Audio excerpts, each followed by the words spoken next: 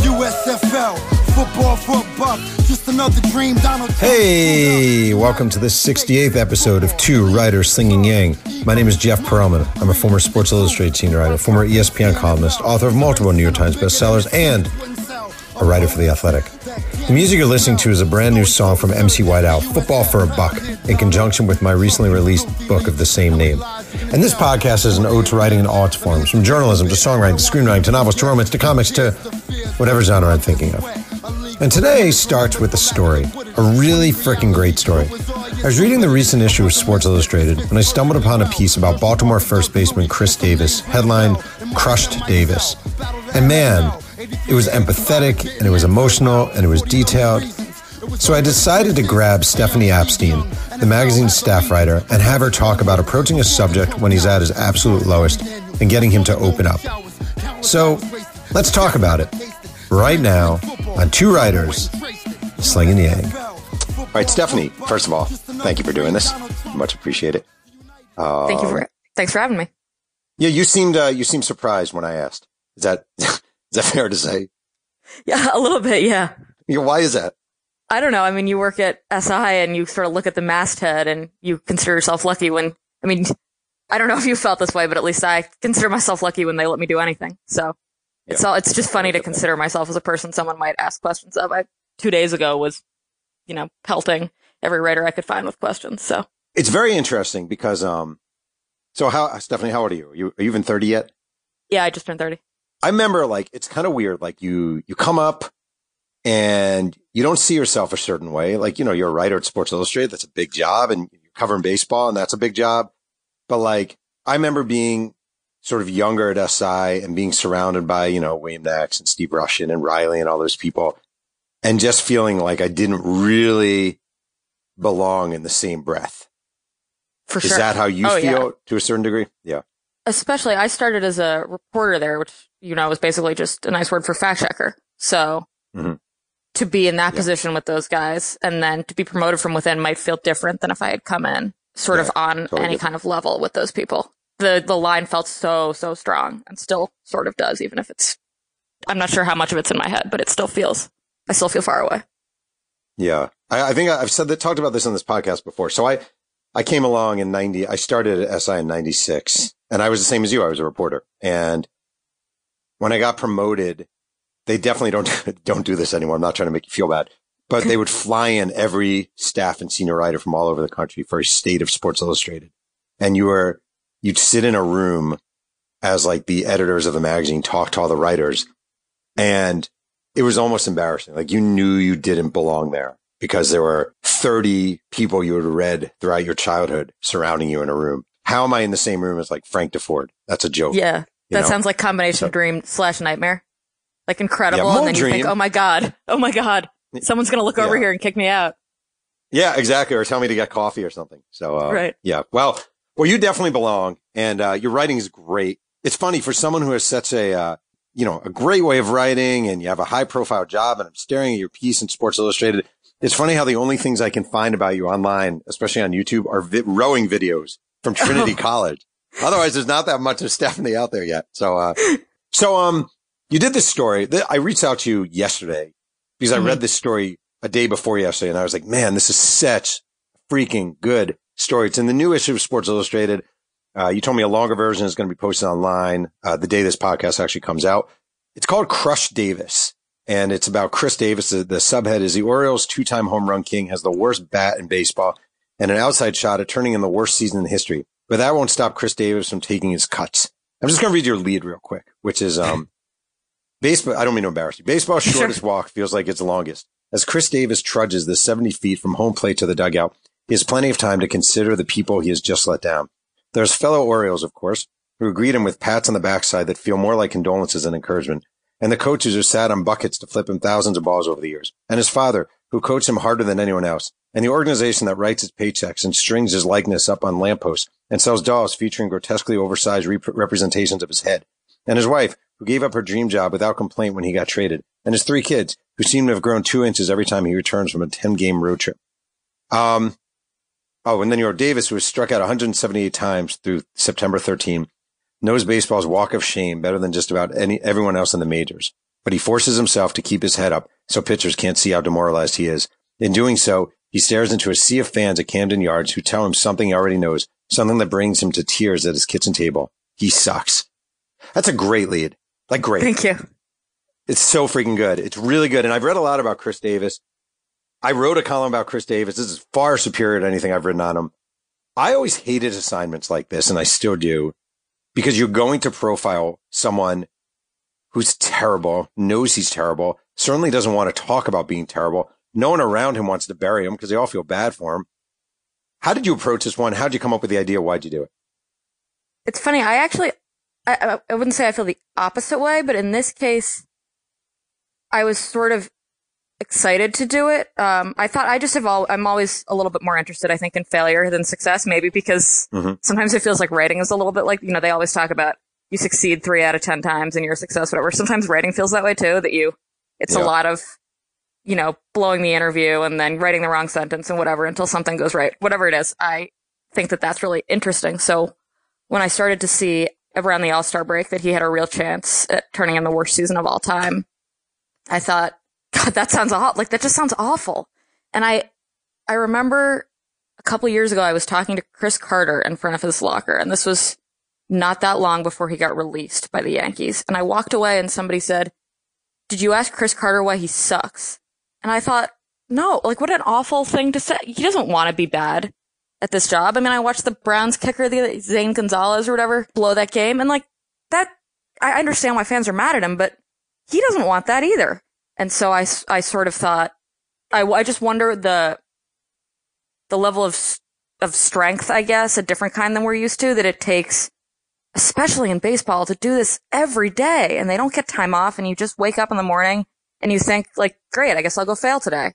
So when the Orioles were I live in New York, so when the Orioles were in town in the end of July, I guess, I approached him the day, I guess I got him sort of the evening before I talked to him, and I said, can I just get 90 seconds with you tomorrow? Because he doesn't spend a lot of time in the clubhouse during open clubhouse hours for understandable reasons these days. And the next day I said, I just, I get the sense that you're a guy who takes a lot of pride in his job, and I just, I wonder what this year has been like for you. I think that people could learn a lot from watching you handle adversity.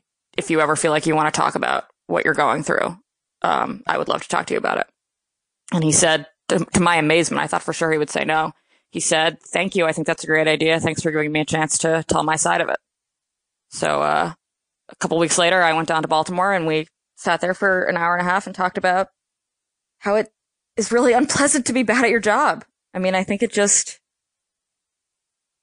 we don't see that side of it that often, I think. And so when someone is willing to discuss, it's so much more relatable. More people have struggled than have been the best in the world and made $161 million at something. So when you went up to him at Yankee Stadium, so it's not like at that point you would pitch the story to an editor, correct? You're just feeling it out, or did you? I had pitched it because I didn't want him to agree to something this personal without the okay from my bosses. Okay. So he says yes in Yankee Stadium. And then do you say, okay, is your idea, I'll interview him now at Yankee Stadium? How did it transition to Baltimore? No, I actively didn't want to. And I said that too. I said, I don't want to talk to you about this right now because I want you to think about it, because I don't want to get there and have him give me sort of yes or no, one word answers. Like, there's no point in doing it that way. So I wanted him to be sure that he wanted to do this. So I said, think about it. And he said he wanted to do it. I gave him my card and he said, set it up with the PR people. And I said, okay, would you rather do it at home or on the road? Because in my experience, they would usually rather do it on the road because they're bored and they have a lot more time and no family. But in this case, he said a homestand would be easier. So I was just in touch with the PR staff after that about what date made the most sense. And then I went down there. Interesting. And, okay, so you go down and do you know what you're going to ask him? Do you have, I don't know how you personally do it. Do you have a list of questions? Do you have a tape recorder out when you're a recorder out when you're interviewing him? How do you sort of approach it? Yeah, I record. I was amazed to see Tom Verducci. I guess what he does when he does a longer piece, but when he's in the clubhouse or whatever after a game, he mostly just take notes because he says it's faster and he's in the process of getting information. He thinks you can get trapped listening for the quote rather than seeing the information, which I think is amazing. I just can't write fast enough for that. But in this case especially, I felt like for somebody who thought that fans didn't understand him, I think it makes him more comfortable to think these quotes are going to be exactly what you said.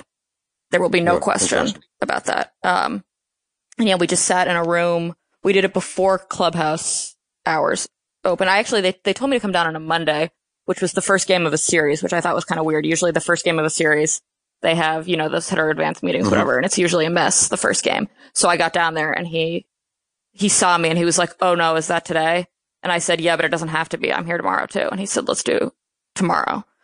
So we ended up meeting at like 1:00 in some VIP room or whatever in Camden Yards. And I didn't have Was he in uniform or was he just was he in street clothes? He was sort of in between. He gets there early to work out, so he was in his shorts and t-shirt. Okay. And I didn't have a list of questions, but I had a notepad with a couple of like keywords in case I lost my place that I knew I wanted to touch on certain aspects. So I didn't want to walk out of there after an hour and be like, "Actually, do you have a second? I have another question." Right. This is going to sound weird, right? Because I've approached a million athletes over the years. And I feel like, there's undoubtedly a certain gamesmanship to it all where you want to get them to talk. And it doesn't mean you lie to them. But, I've used this as an example on this podcast a million times. When I wanted to interview a very religious J.D. Drew, and it was right after Passion of the Christ came out, I went to see Passion of the Christ the day before I interviewed J.D. Drew just to have something to discuss with him and kind of be on his terms. Do you have to be empathetic to Chris Davis? And do you have to sort of show empathy in order for this interview to work out? I think so, because the story that I wanted to write required that. So I think there are probably some cases in which I wouldn't have to be, but in this case, this was the plan from the beginning. Was this story is about the other side, the difficulty of this grind of baseball and what happens when you are a player who sort of came of age in a style of baseball that they're no longer playing. So what is it like to watch the game pass you by? And I think it would have been hard to go into that feeling anything other than empathy for him. It's really interesting because I just had this happen the other day on social media. I forgot who it was, but it was one of the kickers. And it was the Cleveland kicker. And I said, can we have a moment of at least having some empathy for this guy? And someone tweeted out, some fan, a million of them, but this guy in particular, "I'd be happy to have a million people tell me I suck if I'm making $1 million." Yeah. And I always think easy to say for a guy who's never been in that position, and I wonder how much pain did he show in the interview? Was he trying to conceal it at all? Did you feel like he was completely wide open to you? Could you feel it? Yeah, I think that there are certainly a lot of disadvantages to being a woman in this industry. And maybe I'm overstating this, but I think that one of the advantages is that we don't have to, at the beginning of this, we don't have to do the thing where we both pretend we're the bigger man. Like he won. I'm not one. So I think that it's a little bit easier for them sometimes with me to be open about having a feeling. And I try to address that too. I said to him, I try to reframe it as strength that they're willing to say that. So there was one point when I wanted to ask him if he had cried about it. But instead of saying, "Have you cried?" I said, "Have you been able to cry?" Because I do think that and he was totally into that. And he talked about how he started on his childhood and how he had learned that men don't cry and how that had been a really hard thing for him, that as he gets older, he starts to think that maybe that's wrong and that maybe he should be showing feelings. And that actually led to one of the more interesting conversations we have. And I was talking to a friend of his, Craig Gentry, about how I could imagine it would be difficult, that societies can be so unfair about male friendships, I think, and that sometimes maybe they're not allowed to be as honest with each other when they're struggling. And he said, yeah, that he's totally felt that way. And it's been such a gift for him to watch his friend learn to be more open with him. I just felt like there were a lot. I was lucky to have these conversations with them without having the barrier, that sort of artificial barrier that I think can sometimes be there. So you think if a man is interviewing him there, oftentimes he would be less sort of open to showing or expressing his feelings because he would feel like he'd be judged by the other man. I don't know, because I've never been one, but I definitely have noticed. I hear male reporters talking about players' unwillingness to express a feeling, and I notice that I have that experience a little bit less often. So it's possible that that's the reason for that. See, I think a lot of the things that happens with athletes is they get used to the rhythms of the clubhouse and the rhythms of being interviewed, just like most reporters do, especially beat reporters. And it becomes a cliche sort of way about it that just happens mindlessly. And if you're the beat writer for the Baltimore Orioles and Chris Davis sees you every day, there are certain expectations from both ends, and probably talking about crying isn't one of them.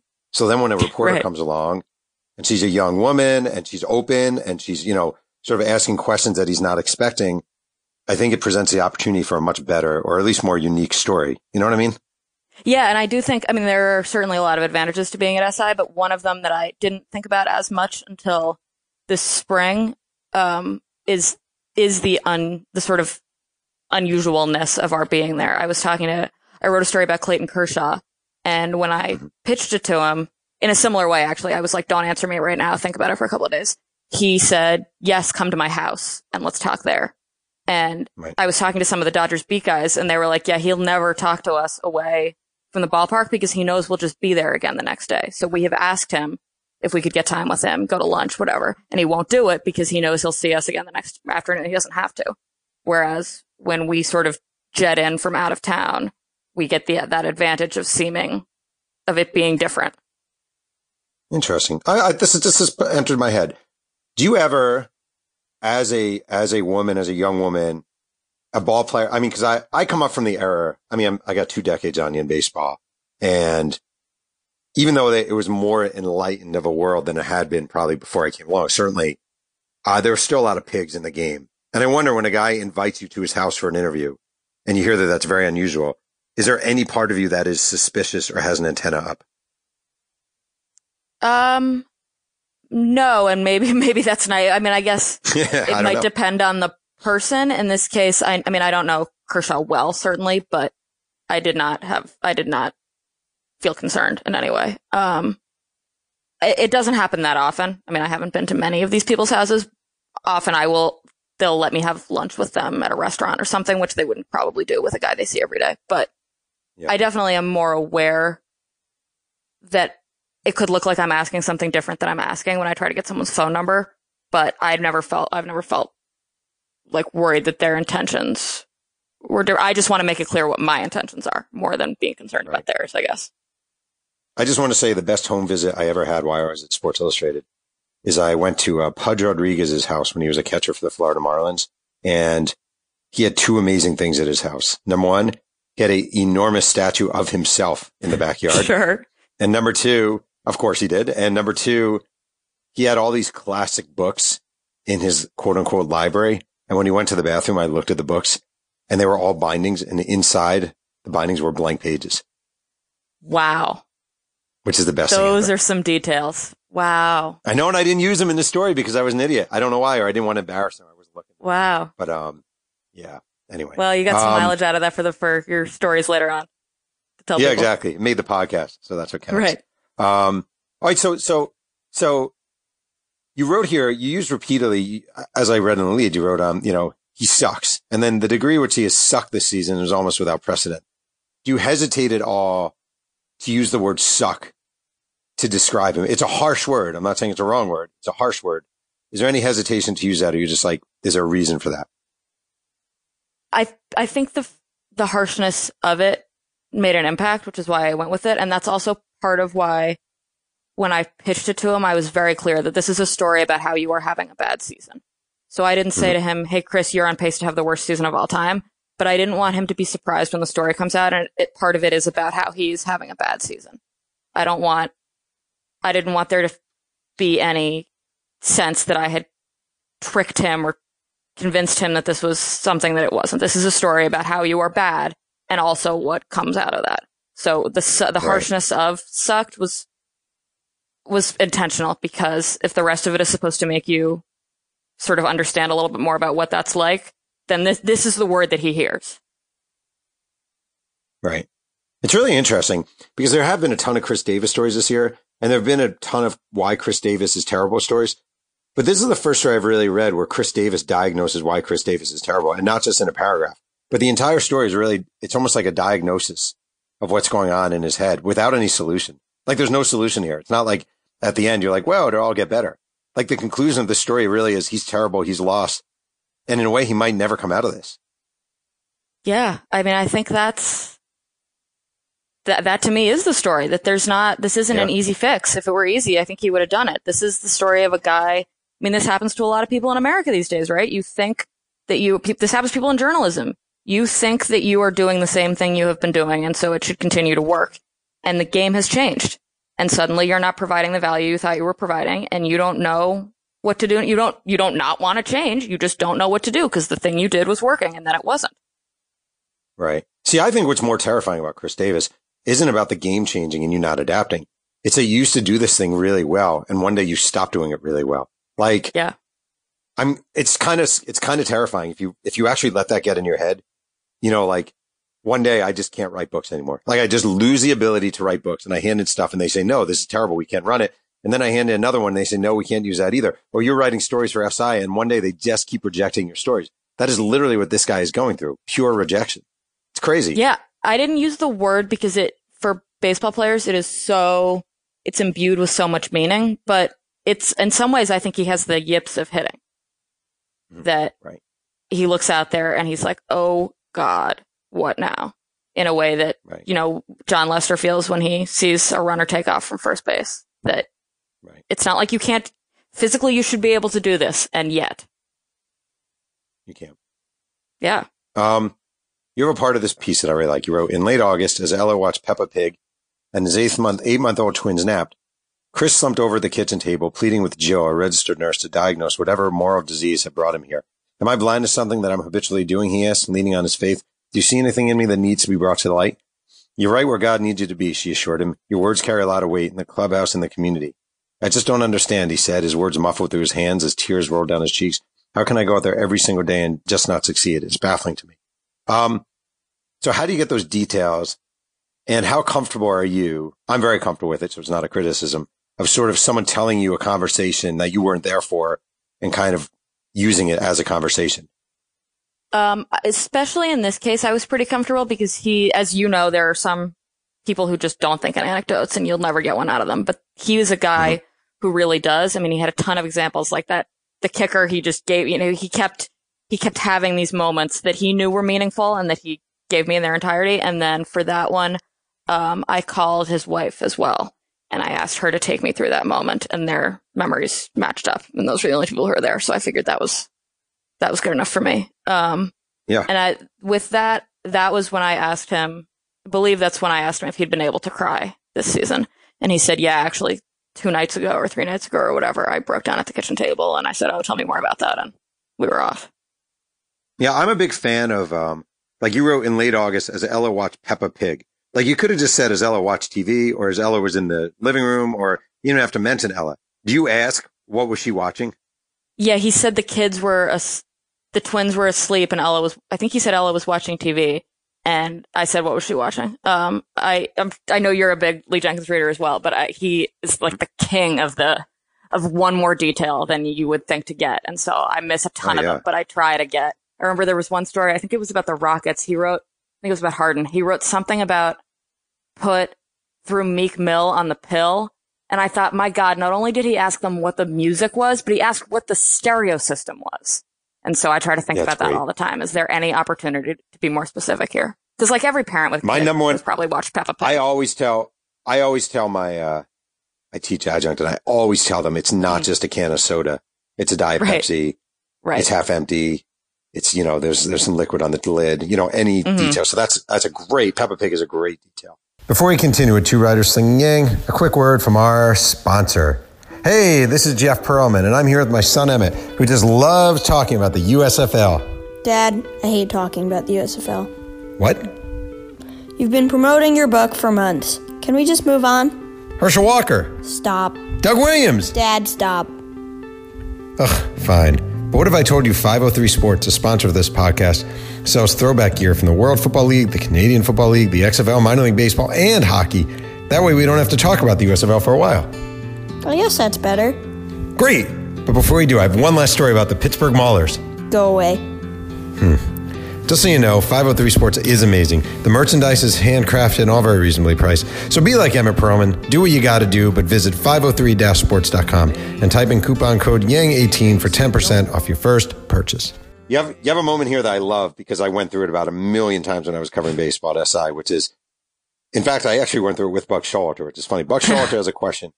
Moments ago, he was jovially kicking around stories about Ken Griffey Jr. during a recent pregame press conference. But now, standing outside the dugout during batting practice, he's scowling. Is this going to be a bad Barry Chris thing, he demands? Because I don't want to be a part of that. So I'm assuming that's you asking Buck Showalter before the game to talk about Chris Davis, correct? Yeah. Hey, Buck, do you have a second? I'm writing a story about Chris. And then. So is he surrounded by the other writers when you do it? Is he doing his pregame No, thing? he had done his pregame thing. And since the PR staff knew I was working on this, I said, I want a couple of minutes with Buck and I don't want them to be, because this is such a personal, meaningful thing. I don't want to do this in a press conference. And they said, okay. And I know Buck a little, certainly not well, but he remembers me a little bit. So when I went over there, he was like, oh, yes, you. Actually, at that moment, I got lucky because Davis was standing in the dugout. And this was the Monday when I had intended to talk to Davis, but we moved it to Tuesday. So I was trying to get everyone else first and then get Davis Tuesday. So that moment, Buck, before he came over to me, Buck went over to Chris and he said something. They had an exchange that I couldn't hear. And then he came back and then he said, is this going to be Barry Chris? And the next day I said to Chris, did Buck ask you for your permission? And he said, yes. And I said, what did you tell him? And he said, she seems like she has a good heart. You can tell her whatever you want. That's cool. So that was nice. Yeah. Now, do you live in, like, let's say Chris Davis hated this story. Let's say Chris Davis was like, I can't believe you fucking wrote that story and you said I sucked. Are you fucking kidding me? What the fuck kind of bullshit is that? That just felt fun to say. But like, I've had phone calls like that from athletes. I thought blank, I thought you were going to do blank, cause you can't write this story as an ode to Chris Davis. And you don't want, like, I always thought it was never, I think Gary Smith or someone says, never, you don't want him to love it or hate it. You don't want Chris Davis to love it, to think it's a love letter, and you don't want to think you're going out of your way to kill him. Do you think about what he'll think of the story when you're writing the story at all? I try not to think about it while I'm writing it. I try to read it once as him afterward. And then I try to decide how many of the things I think he might be concerned about might be valid and whether I care about, like, if it, like, it would be fair of him to take issue with the word suck, but that one doesn't bother me. I mean, I definitely live in fear that people won't like what I did, but I try to think about, there's sort of two pulls here. I mean, there's that journalism is writing what someone doesn't want written. Everything else is PR. I don't know if I go that far, but do you really want, I don't know that we want them to love it, right? Isn't that what the Team magazine does? So the ideal is probably for Jill to read it and think that seems fair and Chris not to read it, but, and to tell him that it was fine. But I think that's why I tried to be really clear, and I tried to ask a lot of questions about the ways in which he is struggling, because I just didn't want any of it to surprise him. And I'm sure there are going to be parts of it that he's not crazy about, but I hope that he will come out of that thinking, yeah, that's about right. And that would be good enough for me. Have you had an experience yet where an athlete absolutely hates what you write and lets you know in certain terms that he or she hates it? No. And I think part of that is because I was never a beat writer. So I haven't been tasked as often with ripping people. And I'm also, it's sort of a luxury to be able to say this, but I'm also not that interested in ripping people unless I think they really deserve it. And I have a pretty high threshold for that. So I haven't. Right. I had one time a player's mom didn't like how I had characterized son's relationship with a coach, but I was upset about that. But then I thought about it and I decided that I had done the right thing. And so I tried to move on from that. Right. You'll get your shot. Don't worry. Oh, I'm sure. One day someone will call you. Yeah, because it's not really about being a columnist or it's not really about opinions. It's more about athletes seeing themselves one way and you seeing them a different way. Sure. That's and them not being happy with, you know what I mean? Like that's the biggie. Right. I guess the obvious blows where you say this guy is terrible. Yeah. I haven't written that many of, but yeah, I'm sure And I'm sure that there have been things that people have taken issue with in stories. They just don't mention them to me. I'm going to tell you my favorite line in your story. The final paragraph, I'm just going to read this real quick. It began to rain, big fat drops splashing audibly on the grass and the dirt and Davis's head. Still he sat there, contemplating his future. Fans streamed out of the ballpark, jostling for cover. Suddenly he heard a voice behind him. "Keep your head up, Chris," a middle-aged man in an Orioles shirt yelled. "You got the greatest job in the world." Davis cocked his head. He's right, he thought. He stood up and walked to the clubhouse. Unfortunately, the sun eventually came out again. That's a great last line. Yeah. Seriously. Yeah, I can't take full credit for that. I had something worse, and I sent it to SI senior writer Michael Rosenberg, and he said, "This is, like, I'm not sure you're hitting the right note here. I think you want to make the point that it doesn't get better." And so we worked on it and came up with that. First of all, that's beautiful because he's a great writer. Oh, man. And he's got so many of those perfect lines. Yeah, that is a great, unfortunately, the sun eventually came out again is a great line. How did you have it ending? I had a longer, this story had to come down, not dramatically, but it had to come down like 500 words maybe for the magazine because after the Serena Women's Open thing, everybody lost a couple pages. But so the online version is a little bit longer, and I had a little bit more in there earlier. There was some line about doing it again and again, have it like beating your head against the wall and then going back and doing it again. And so it ended with that then he walked to the clubhouse and he got up the next morning and did it again. And he felt like that ended a little flat, that wasn't really the point of the story. It was that he did it again and then but he kept failing. Like it never got better. So it's a smart idea. Just the very idea that you would be in a way rooting for a rain delay. Right. And damn it, now I have to play and go 0 for 4 again. Yeah. It's good. I don't know. Did you know this was a good story? Like you wrote it. Did you know? Are you like, that is a good story right there? Do you feel that way when you're done with a piece? No, never. That's awesome. Me neither. So yeah. Go ahead. I felt better about it. It's funny. I tend to know more whether I liked it or not once the edits come in. And if I know how much I liked it based on how bad I feel about the words that they try to take away from me. And in this case, the cut made me sad. And so I realized that I must have liked it a little bit. But in this case, I just felt like there was he gave me such good material that as long as I mostly stay out of the way, there was going to be interesting information in it. Do you still, again, you started at SI, you were an intern there first, right? Yes. 11? Yes. 2011? Yeah. At Trinity College? You got it. Wow. Those rowing pages really have a lot of information, huh? No, I found your LinkedIn page. Oh, okay. So, yeah.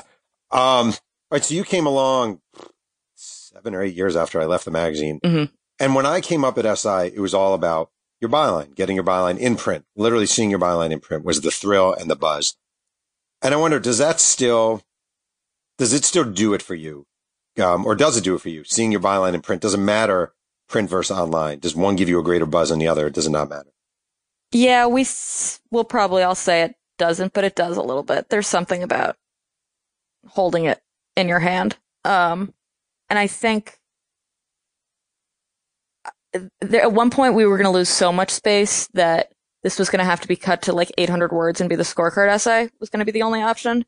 And for that, I said, let's not do it. I would rather it run online whole and not ever be in the magazine. So I guess at some point there is a line at which I would rather it not run in print, but the cut that we ended up having to do, that did not reach the line. Do you still get will you read the magazine in print every time it comes out? I was going to say every week. Unfortunately, it's not every week. Right. But do you still pick up the issue? Do you still read it? Are you a cover to cover reader of a magazine? Like, you came up in the generation after mine journalistically. And I wonder if you still approach, like to me, I got SI cover to cover. I was reading everything. Does that still exist? Yeah. I mean, I don't read it in one sitting and there are things that I come back to, but I basically do it by the byline, not the subject. So I start with whoever I wanted to read, the big features, whatever, and then a couple days later I come back to it and I go through scorecard, which is kind of the opposite of the point because scorecard is the news part, but whatever. At that point, I already know what happened. Right. And I make it through pretty much the whole thing every time. Steve Cannell and I used to cover baseball together. Mm-hmm. Verducci, just like now, Verducci was the king. Right. And we got the scraps. Yeah. So I would always get the scraps, and that was great. And just like you described watching Tom in the clubhouse, I've talked about it a million times. I would watch Tom work at clubhouse and be like, man, I can't be like that. Oh, God. Like, that's he's ridiculous. Just a magician. And then you see the words. He glides. I asked him after I know. In the World Series in 2016, we were covering it together, and we wrote, I mean, if you said, I wouldn't say the same story, because like Ansel Adams and I didn't take the same photograph, but we had the same approach at one point, and the next day I was like, you have to sit down with me and explain. You and I theoretically had access to the same information. How is it that your story is so much better than mine? And he walked me through. But it's incredible to see him do it and then to read the result the next day. It's actually fascinating. He's had 1 million of us, meaning there have been 1 million people who have done baseball with him. Right. I remember when I was covering baseball, I mean, if I were in his shoes, I would have been like, another one. Like, here's another one. Right. Here's the 30th. Stephanie now, number 31 of number 2 baseball writers at SI. Right. Do you feel like you've learned from watching him? Oh, Maybe picked up anything? For sure. I mean, some of these sound so obvious when I say them, but I think being younger and not really feeling that comfortable in the clubhouse, it took me some time to learn some things that in retrospect seem obvious. I watched him talk to, I think it was Rusty Kuntz in the 2015 World Series. He said, I don't even remember what the question was, but he asked him something. And Rusty was like, oh no, we didn't have scouting on that. And he was like, Rusty, give me a break. Of course you did. This is like, let me tell you what I saw. And Rusty laughed and said, you're totally right. And gave him this incredible answer. And I was like, oh, sometimes you argue with the guy. Sometimes you know you're right. And you, this was not an adversarial thing. He wasn't trying to, get to the bottom of, he's not covering the White House here, but he was like, no, I know that you had data on Eric Hosmer or whatever it was. And so, or Eric Hosmer was on their team, whatever, on Duda, I think was the play. Yep. And so to watch him have that sort of banter that turned into really good information was interesting. I mean, the way just watching him and fact checking for him for so long was incredible because you get to see what he turns in and then you get to call and kind of re-report the story. So do you think you can be as good as Verducci one day? I do not, but I think you got to keep trying, right? Who are the writers you sort of read and kind of, I don't know, aspire to follow their careers? Oh man. Well, I mean, a shout out here to the recently departed Lee Jenkins. Oh man. Yeah. Which is, I'm sure, a great decision for him, but definitely sad for the industry. Yeah. Michael Rosenberg, I already mentioned Verducci, certainly. Greg Bishop. I mean, not to just name SI people, but I do actually think that we have some of the best people in the business. I read more baseball than anything else. So Dave Sheinin at the Post and Jeff Passan at Yahoo and Tim Brown at Yahoo. Right. Andy McCullough, I think, is the best beat writer in the country. So when I was writing at SI, you showed up and you were granted an audience. I wanted to talk to Gary Sheffield. I call the Dodgers. They know SI is coming. Doesn't matter if I know Sheffield or not. He's talking, Mark McGwire, Sosa, whoever. You were at SI. You got an audience. It's a totally different world now. It's a digital world. It's a world where most of these guys never pick up print. You walk into a clubhouse or on their phones. If they're reading on their phones or a tablet. Do you still feel like SI when you walk into a clubhouse carries some heft? Yeah, I'm sure it's less than it was in your day, but I definitely do feel that there have been times, I mean, when I've even been told that. I wrote about Aaron Judge last year, and we actually happened to be right on time. It was just as he was getting to become who he is now. Mm-hmm. And I spoke to his agent, and he said, we've gotten some requests, but it's SI. Like, we've turned down some stuff, but it's SI. Oh, that's cool. So that one mattered. I'm sure there are other times. I think it's probably somewhat generational. I mean, Judge may be around the line. Like, I wrote about Justin Turner, and I know that meant a lot to him. He's a little bit older than I am, and I know he had those covers on his wall as a kid, and I know being on the cover was a really big deal to him. So it's possible that the 18-year-olds are going to care less, but at the moment, at least the guys I'm more often dealing with, I think, do still care. And does a cover story, so for us, when I was coming up, and the whole time I was there, the cover story, I mean, I remember vividly my first cover story and the thrill of having a piece on the cover of SI. Does the cover story, is the goal of a cover still something? Yeah, I think so. And I think they know it too. I mean, Aaron Judge was my first cover story, and Chris Stone, the boss of the magazine, walked over, they had a big printout for me and congratulated me. I mean, they know they know when it's your first, they know it means something. Yeah, that's really cool. Well, listen, you're, again, I pick up Sports Illustrated, or it comes in the mailbox, I look at it, I see Verducci on the cover, I see Chris Davis, and I think, I wrote about Chris Davis. And I just thought your story really freaking jumped out of the magazine. And, It's great. It's great stuff. I hope you feel as good about it as I oddly do. Thank you. That's really nice of you to say. Thank you for doing my podcast. You're officially, yeah, of course. You've officially big fan of Two Writers Slinging Yang. I want to thank today's guest, Stephanie Apstein, for joining me on Two Writers Slinging Yang. You can follow Stephanie on Twitter at Steph Apstein and read her stuff at Sports Illustrated and at SI.com. This podcast is sponsored by 503 Sports, kings of throwback sports merchandise. You can visit the website at 503-sports.com. My new book, Football for a Buck, The Crazy Rise and Crazier Demise of the USFL, is available everywhere. One can listen to Two Writers Slinging Yang on Apple Music and Google Play, and reviews are truly appreciated. Music by the great MC White Owl. Thanks again for joining me, and remember, keep writing.